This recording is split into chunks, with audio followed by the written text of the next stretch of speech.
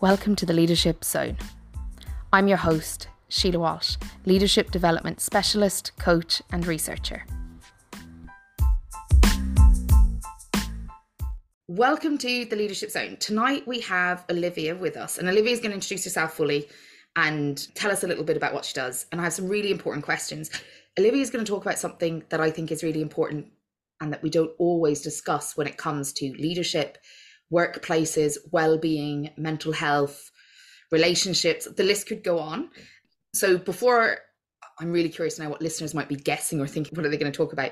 Olivia, will you introduce yourself more efficiently than I did, and also a little bit about what you do before we dive in today? Oh, great. Thanks, Sheila. And thanks so much for having me. I'm delighted to be here. So I am an alcohol-free mentor. So I offer guidance, support and advice to people who are looking to remove alcohol from their lives. I have extensive personal experience of giving up alcohol. I am alcohol-free for the past coming up on 6 years. So I have a lot of experience in that. So I run workshops, I do one-to-one mentoring sessions, and I do group mentoring programs for anybody who wants to remove alcohol from their lives. So they could be, I've worked from people all the way from 21 up to 70 years of age, male and female, who are just in the process of assessing alcohol, how it is impacting their life, and just offering them tips, techniques, connection, support, and accountability when they want to remove alcohol. That's so interesting. So can I check, when you're saying remove alcohol, is it just people who have a problem with alcohol, or is it people who are just finding it difficult to remove alcohol? So I come under the category of a grey area drinker. So that's the pattern in which I drank. So I never felt that I was addicted to alcohol. So, but it was causing a lot of problems, personal problems in my life, in my own head, if that makes sense. So in with my levels of productivity, with my mood, with my levels of energy, I just felt that it wasn't serving me in my 30s as the way it was, let's say, in my late teens, early 20s. So process of kind of removing it because it just wasn't doing what it used to do. And I find now, because I talk a lot about being a gray area drinker, and a lot of people, that resonates with a lot of people. So they come to me at that point. They don't have a problem. They, in terms of like alcohol use disorder, they are not physically addicted to it. They don't feel that it is causing like catastrophic rock bottom type problems in their life, but they have this inkling, like it's an inner knowing, that maybe I'm better off without it. And it is a process that has started years before they come into contact with me, but they're listening to a voice within them, that's constantly giving them little clues and little messages that alcohol has served its purpose. And then we go about a process of them assessing the relationship with alcohol. They look at habits that they formed, beliefs that they have, attitudes. They look at their environment, who they are drinking for, because a lot of people are drinking for other people or for their friends, or because they've set up this social circle in which they drink a lot, or they might have work events, or we live in a very alcohol centric culture, so alcohol is everywhere we go. It's advertised on TV, it's on TV shows. This is often said in this area, it's the only drug in the world that we have to justify taking. People assume that you have a problem with it if you decide to give it up. So yeah, it's a very, very tricky situation to untangle from, because everyone has an opinion. And I suppose we live in a culture where we're synonymous with a lot of drinking and a really vibrant pub scene, and we're great crack in Ireland. But I think it's now, we're definitely in a wave of kind of sober curiosity, and there's definitely a shift in the cultural consciousness where a lot of people are kind of sitting down and assessing their life and looking at, well, I actually don't feel my best when I have 2 glasses of wine, or one leads to 5, and then I'm not as reliable the next morning to meet my friend for hikes, or to be as prepared as I can for that meeting. Or it has been the elephant in the room for a long time. And I think people are just kind of slowly kind of waking up. And there's been a glut of research and from lots of different places. And, last year the World Health Organization came out and said that there's no safe level of alcohol from a cancer point of view. I'm not sure a lot of people know this, but it's actually a group 1 carcinogen. So it's as on the same level as asbestos and smoking and radiation, but it's less well known as that. So a lot of health harms are associated with it. That's getting more and more coverage in the media. And I know this, having been around for a couple of dry Januaries doing this work, I think this is definitely the most, I suppose, well publicized dry January now, that lots of people, there's actually 1 in 2 people partaking in it in Ireland this January. So it's very, very popular. It's so interesting because I'm thinking about the listeners and my clients. So there's a couple of things. One is alcohol is associated with them socializing. So you go to a ball or you go for dinner with your peers, or you attend a networking event and there's alcohol served. And alcohol becomes this kind of hand in hand thing with business, especially what I found is the more senior people are, it gets reintroduced almost. So from the junior people who go out on the Friday night or the Thursday, Friday, Saturday, maybe go midway through your career, there might be a little less of that. And then again, the more senior you become, the more alcohol is reintroduced. And not just in Ireland, but I do think that because of our relationship with alcohol, it can be tricky. And then the other thing is when people say they don't want to drink. So the amount of people I've heard say, if I don't want to drink, people don't trust me. I've had people come up and say that to friends of mine. What are you up to that you won't have a drink? Sitting there judging us. And they're like, I'm not the one, I'm just not drinking that alcohol. It's not a judgment. But then there's also these assumptions. So if women aren't drinking, they're assumed to be pregnant. And then if people aren't drinking, it's questions like, are you in recovery? i.e., the only reason not to drink is if you are a problematic drinker, or you must be on antibiotics. That there's this assumption that one wouldn't choose to not engage with alcohol for their own reasons that fall outside a medical addiction needs. And I think that, like you said, the culture piece, it's something really important to think about. When I think about the ways people I work with and colleagues and friends drink, there's a spectrum. There's the person who has a drink once a year, or somebody who doesn't drink at all, to somebody who has a drink once a year, to somebody who doesn't drink a lot but gets blotted when they do drink, to somebody who drinks frequently but very little. There's all different styles. But one of the things I do know is that alcohol helps relieve the pressure in the moment for people to relax, especially in, high anxiety, high pressure, high stress, overdrive nervous systems. And I know that whenever I meet anyone who doesn't have an alcohol problem and they're using alcohol as a coping strategy around work specifically, it's often because they can't get their nervous system down. They can't get relief in a different way. And also your point about their circles have been designed around alcohol use or alcohol misuse. So what's your sense about alternatives for people to think about if actually alcohol might not be a problem, but it might be the only way you've currently been able to decompress from the stresses of work and life? What kind of things do you talk to people about in relation to that? So, well, first of all, I always try and promote that people take a break from it. So even if that's over the summer months when work kind of dies down, so that there might be kind of less pressure, so people might have holidays. So in the Western world, we very rarely take enough time away from alcohol to actually really see the benefits of it. So there's always a christening, or there's always even personally, there's always personal events that we have to drink at. There's also a lot of work events that we have to drink at. So I would definitely advise people to take a good prolonged time off, like 30 days, preferably like 100 days. And then you begin to have clues. So you begin to see, you can then kind of be your own little detective and look at ways in which you use alcohol. So you're able to kind of notice patterns and see if you use it as a crutch. You mentioned there like networking events, like a lot of people get the gin and tonic that's poured. Obviously, there's a lot of free alcohol at these events, and it's more common than it's not to say yes to those type of things. What I promote is that people spend time journaling how they feel. They might do some meditation practices, that they might engage in some kind of dopamine boosting exercise sessions. So they still get that high, but they also get that kind of relief or release there. That so maybe they're better able to kind of cope and deal with the big kind of stresses as well. Relaxation techniques, mindfulness, maybe some meditation, music, that kind of thing, and regular exercise. Okay, so they're really helpful, and I think the examples you're giving are helpful because they're things people can choose to do.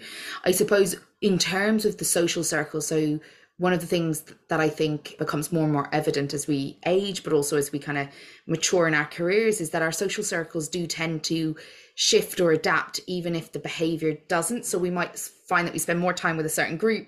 When we're with another group, we do what we used to always do. And if that involved drinking or clubbing or whatever it does, it can often continue to involve that. What are the kind of things that the kind of maybe reflective questions or things for people to consider if their circles and their networks and their connections are predominantly engaged with through alcohol, and now there is a feeling of losing those connections by not drinking any longer, and there feels like there might be some relational risk involved? What are the kind of things that you talk to people about around that? So we look at goals and vision. So we do a lot of visualization exercises. So when we look at that, we look at like, who do you want to become? So what are the qualities that you want to embody? And, you know, if you have a set of goals that you're willing to work towards, you have to be able to put yourself first. So I always say to people, you are the captain of your own ship. Like ultimately, you make the decisions about your life, your health, how you want to go forward, what goals you want to achieve. And, you know, I always say to people, you know, spot the ringleader. So point the finger at them, the person who can kind of bend your rubber arm all the time, and just be prepared. And it would be good to have conversations with the people. You know, I think it really resonated with me when you said earlier that people say things like, I don't trust people who don't drink. That's very common. I have heard that so many times because the word sober is associated with boring people, people who ruin other people's fun, you know, and that's a projection of how people feel about themselves. So I think it's definitely a journey of discovery, and that you have to be committed to yourself and be selfish in a way in that you have to put your own needs first. Now, it'll take a little bit of time and a little bit of detective work to get your goals and your vision clear, but I think it's a really, really good. So of all the people that I've worked with, so I work with people from, like I said, all age ranges, males and females. I work with teachers and HR directors. I've worked with business owners, entrepreneurs, social workers, doctors, you name it, I've worked with them. And they ultimately, they have to make these decisions based on, they know coming to me that they're kind of ready, that they're in that, they're ready for change. So it just takes a little bit of motivation, a little bit of encouragement, some tools, some affirmations, you know. From that point of view, we kind of do a lot of journaling. They untangle a lot of their own beliefs and attitudes and work from there, you know. Okay, that's really interesting. And I think that mistrust of people who don't drink is quite prevalent. I haven't just heard that from one person. I've heard that from loads of people. They'd prefer you were sick, pregnant, or, you know what I mean, or like something, than not to be drinking at the time. And I suppose it often brings up for me, especially in Ireland and even UK culture as well, about how alcohol allows us to connect. So in most events, like you said, the social events, there's alcohol isn't just the same as the food that you get. So like events will have, a selection of 5 canapes, but the alcohol will be thought about and will be just like, there's a ritual to alcohol, what's being drunk, what's not being drunk. I'm curious about what your sense is of things like mocktails and alcohol-free beers. What's your sense of those things? Yeah, anything that helps. So, you know, a lot of the people that I work with find that they need something. They need something to kind of help them. Absolutely. I was never a fan of beer, so I don't drink non-alcoholic beers, but I love a mocktail. I love something fizzy. I heard somebody recently say, keep the ritual. Like if people are used to maybe having something at home on a Friday night, keep ritual, just change the ingredients. If they're used to going out for drinks after work, the amount of mocktails, alcohol-free options that are available now are just, it's enormous. Even to when I gave up drinking 5 years ago, there's definitely a lot more for people to choose from nowadays than there was in the recent past, but they're great. And the sales of all of those have gone up wildly, and there's lots of places opening up at the minute. There's an alcohol-free bar after opening up a couple of Yes, I weeks can't ago. wait to go Yeah. to that. Yeah. Yeah, absolutely. And it's full every night of the week. So, like, if it's full every night of the week, it's not just me harping on Mm. about it, that it is a cultural change. It absolutely is. So, and I said before we started recording that I haven't drunk in, I can't remember how long. And it's something that when I was younger, I stopped drinking for a period of time on purpose. And then it's something that kind of became my norm for different reasons, not any big effort. But one of the things that I've always been astounded by and not able to explain were the benefits of not drinking. So it's easy to assume if someone doesn't drink, that there's an anti-alcohol. But I think, I don't know what age everyone else was when they started drinking, but I was very young. And I didn't know what I was missing out on in terms of by drinking, because you didn't, like you said 30 days a while ago, I didn't have 7 days without a drink from a very, not very young age, but definitely not 18, because it was part of the culture in which I was working and engaging. What are the kind of benefits that you find people are talking about or find really notable that help kind of with their life and their work that they hadn't really considered alcohol related to? Yeah. So, one of the very first ones is sleep. So within a couple of days of giving up alcohol, their sleep is so much better. So they feel more rested, more at peace. A lot of people report that they're a lot more joyful, chirpier, better to be around. A really, really significant one is the clarity. So the clarity that comes with not drinking. So they don't wake up with the grogginess. They're definitely more productive, more efficient, more grounded, definitely more authentic, focused, just more excited about being alive and joyful and no clouded judgment. So I think definitely it's my life. So I can definitely say that my life has improved about 1,000,000% since I gave up alcohol. There's a confidence and there's an ability within me that I don't think I would ever have uncovered had it not be for me giving up alcohol. So I had all of this potential, and not that I was at rock bottom. I have a great job. I love what I do. I always have. I was never in danger of, losing everything, and I think that's a real misconception that you have to reach rock bottom to give up alcohol. You absolutely don't. But the way in which my life has improved, there is absolutely no comparison. I'm really thriving. Like, I was always a kind of positive person, but now I'm just like positive on steroids. Just all my relationships are better, especially the one I have with myself. So, that kind of trust, the mistrust that I had, if I woke up with a hangover, I might be the first one to send a text to say, listen, I'm not going to make that, social date today. So can we reschedule or whatever? But there's none of that. So I've got a real sense of integrity. And a lot of people report that as well. Their life is so much more fulfilling.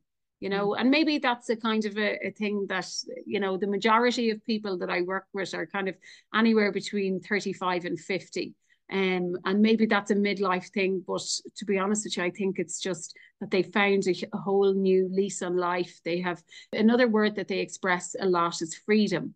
So they don't have to be kind of doing mental maths about how am I going to go home and will I get a taxi and how am I going to get from A to B? Like, life just seems a lot easier. Well, I can drive, or, it removes a lot of the layers and the complexities and, enhances their life in no end.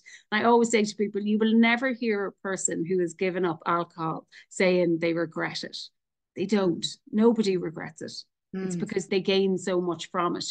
It's a really expansive, connected, authentic way to live your life when you don't have alcohol in it.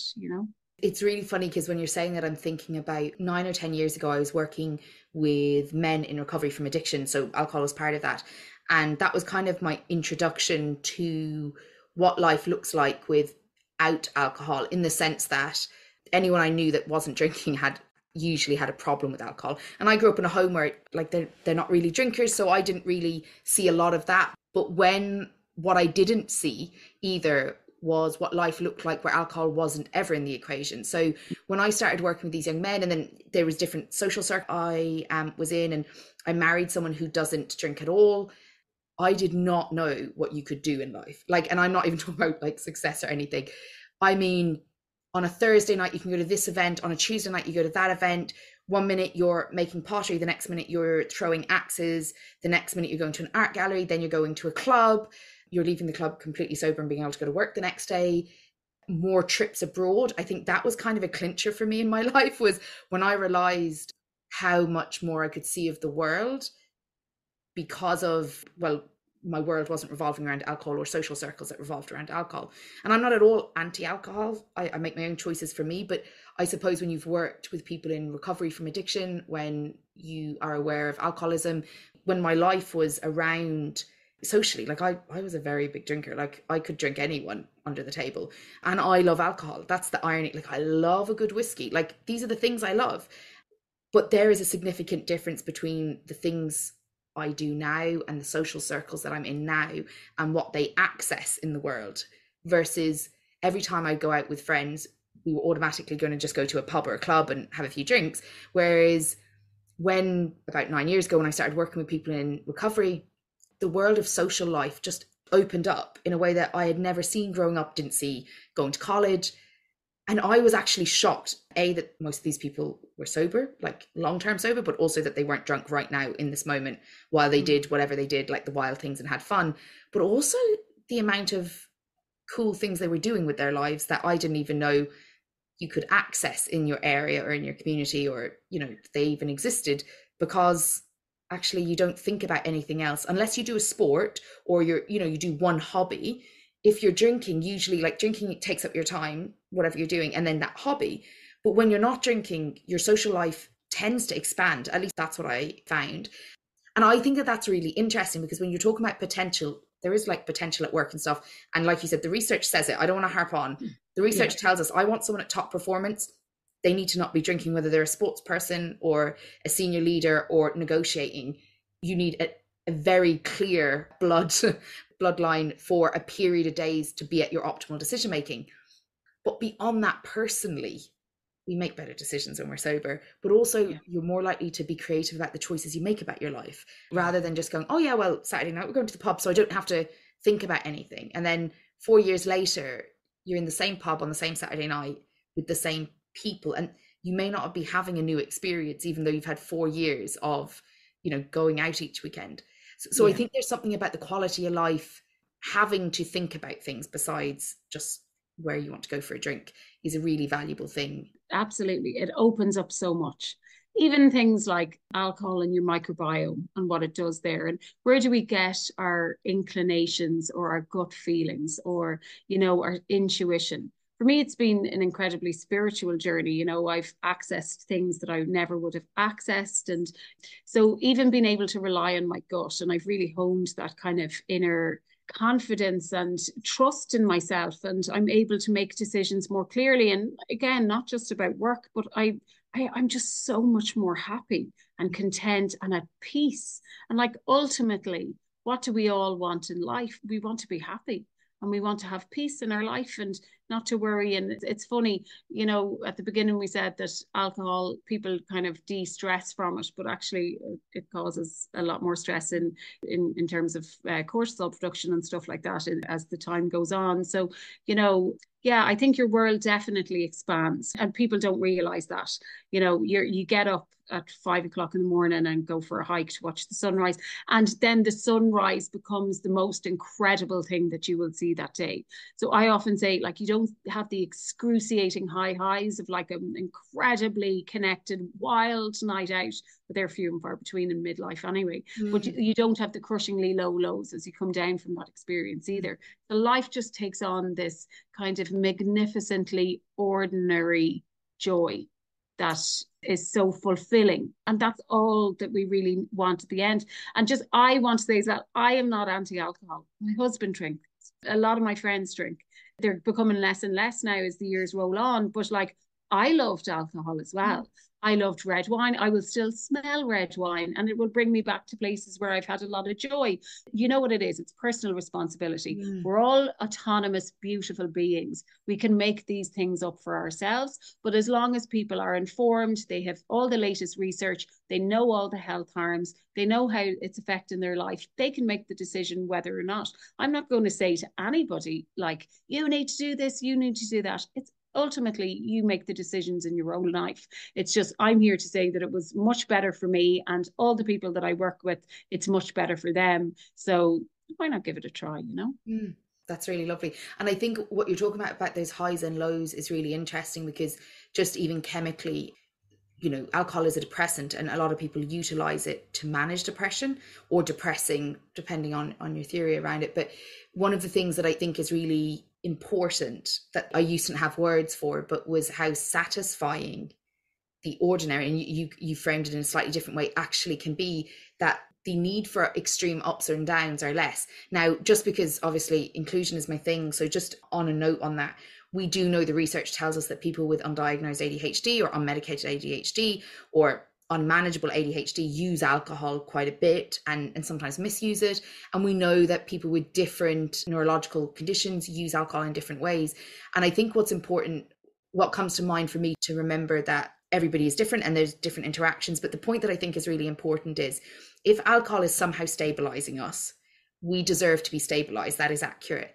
And there might be better ways to do it. I think that's a really nice way to kind of say, do as you will, but know that your desire to be stabilized or to get relief is totally valid. But maybe you haven't been resourced with multiple ways to do that. And rather than maybe starting with giving up alcohol, maybe the start is to resource these things to decide if a life without alcohol is helpful, or a period of time without alcohol. Yeah, I am a highly sensitive person. So I only realized this in the last few years. And I drank because I was highly sensitive.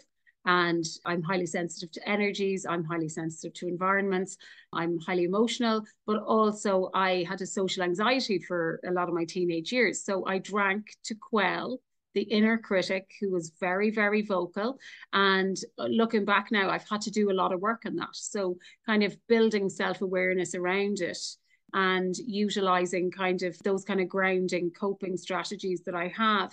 And it's lovely because, you know, I'm in my 40s now, but had I known these things about me in my teens and 20s, I think I would have been more equipped. I think there's a lot more research and it's a lot more talked about, and people have access to a lot more things, even in primary and secondary schools. It's a lot more inclusive and there's a lot more focus on difference, and that ultimately we're all very different. We're all biologically individual as well. So how we interpret things and how we express ourselves and how we see the world is all different as well. But I suppose now it's a lot of young people don't actually drink the way that kids in the 90s did. And, you know, so it's definitely a shifting culture, and it'll be interesting to see where it goes in the next 10, 15 years and where we'll end up.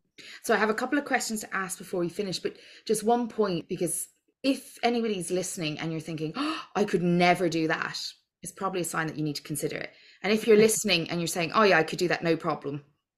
The easier this episode is to listen to, probably the less beneficial it is, if I'm honest about it, because it's our resistance to this kind of conversation or this way of thinking that is probably going to indicate a need that you have. But I also want to acknowledge, if alcohol is a big part of your life, the parts it meets are valid, but it may need other ways of being met because it may not be working for you. Like, I know relationally as well, just generally, relationships seem to really improve when people are able to be more regulated.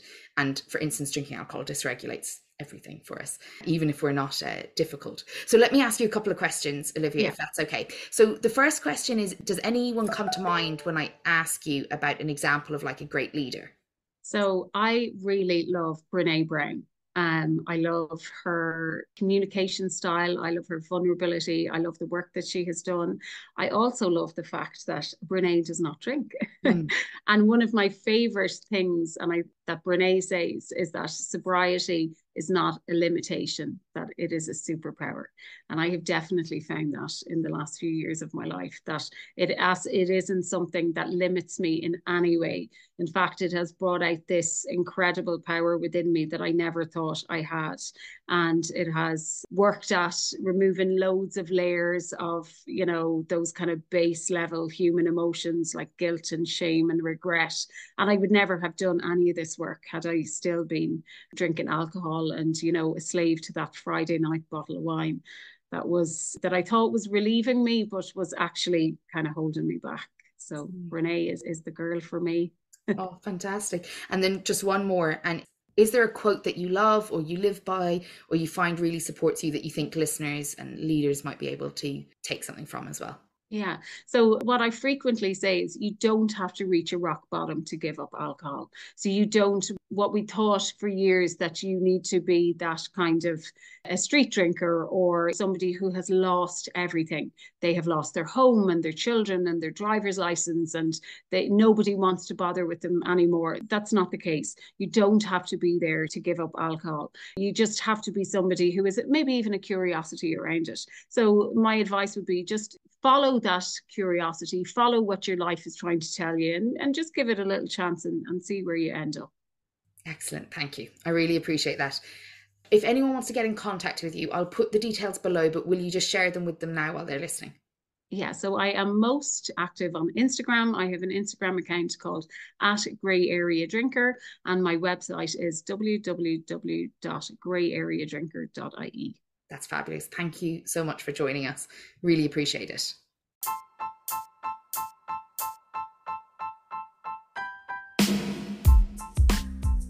Thank you for listening to the Leadership Zone.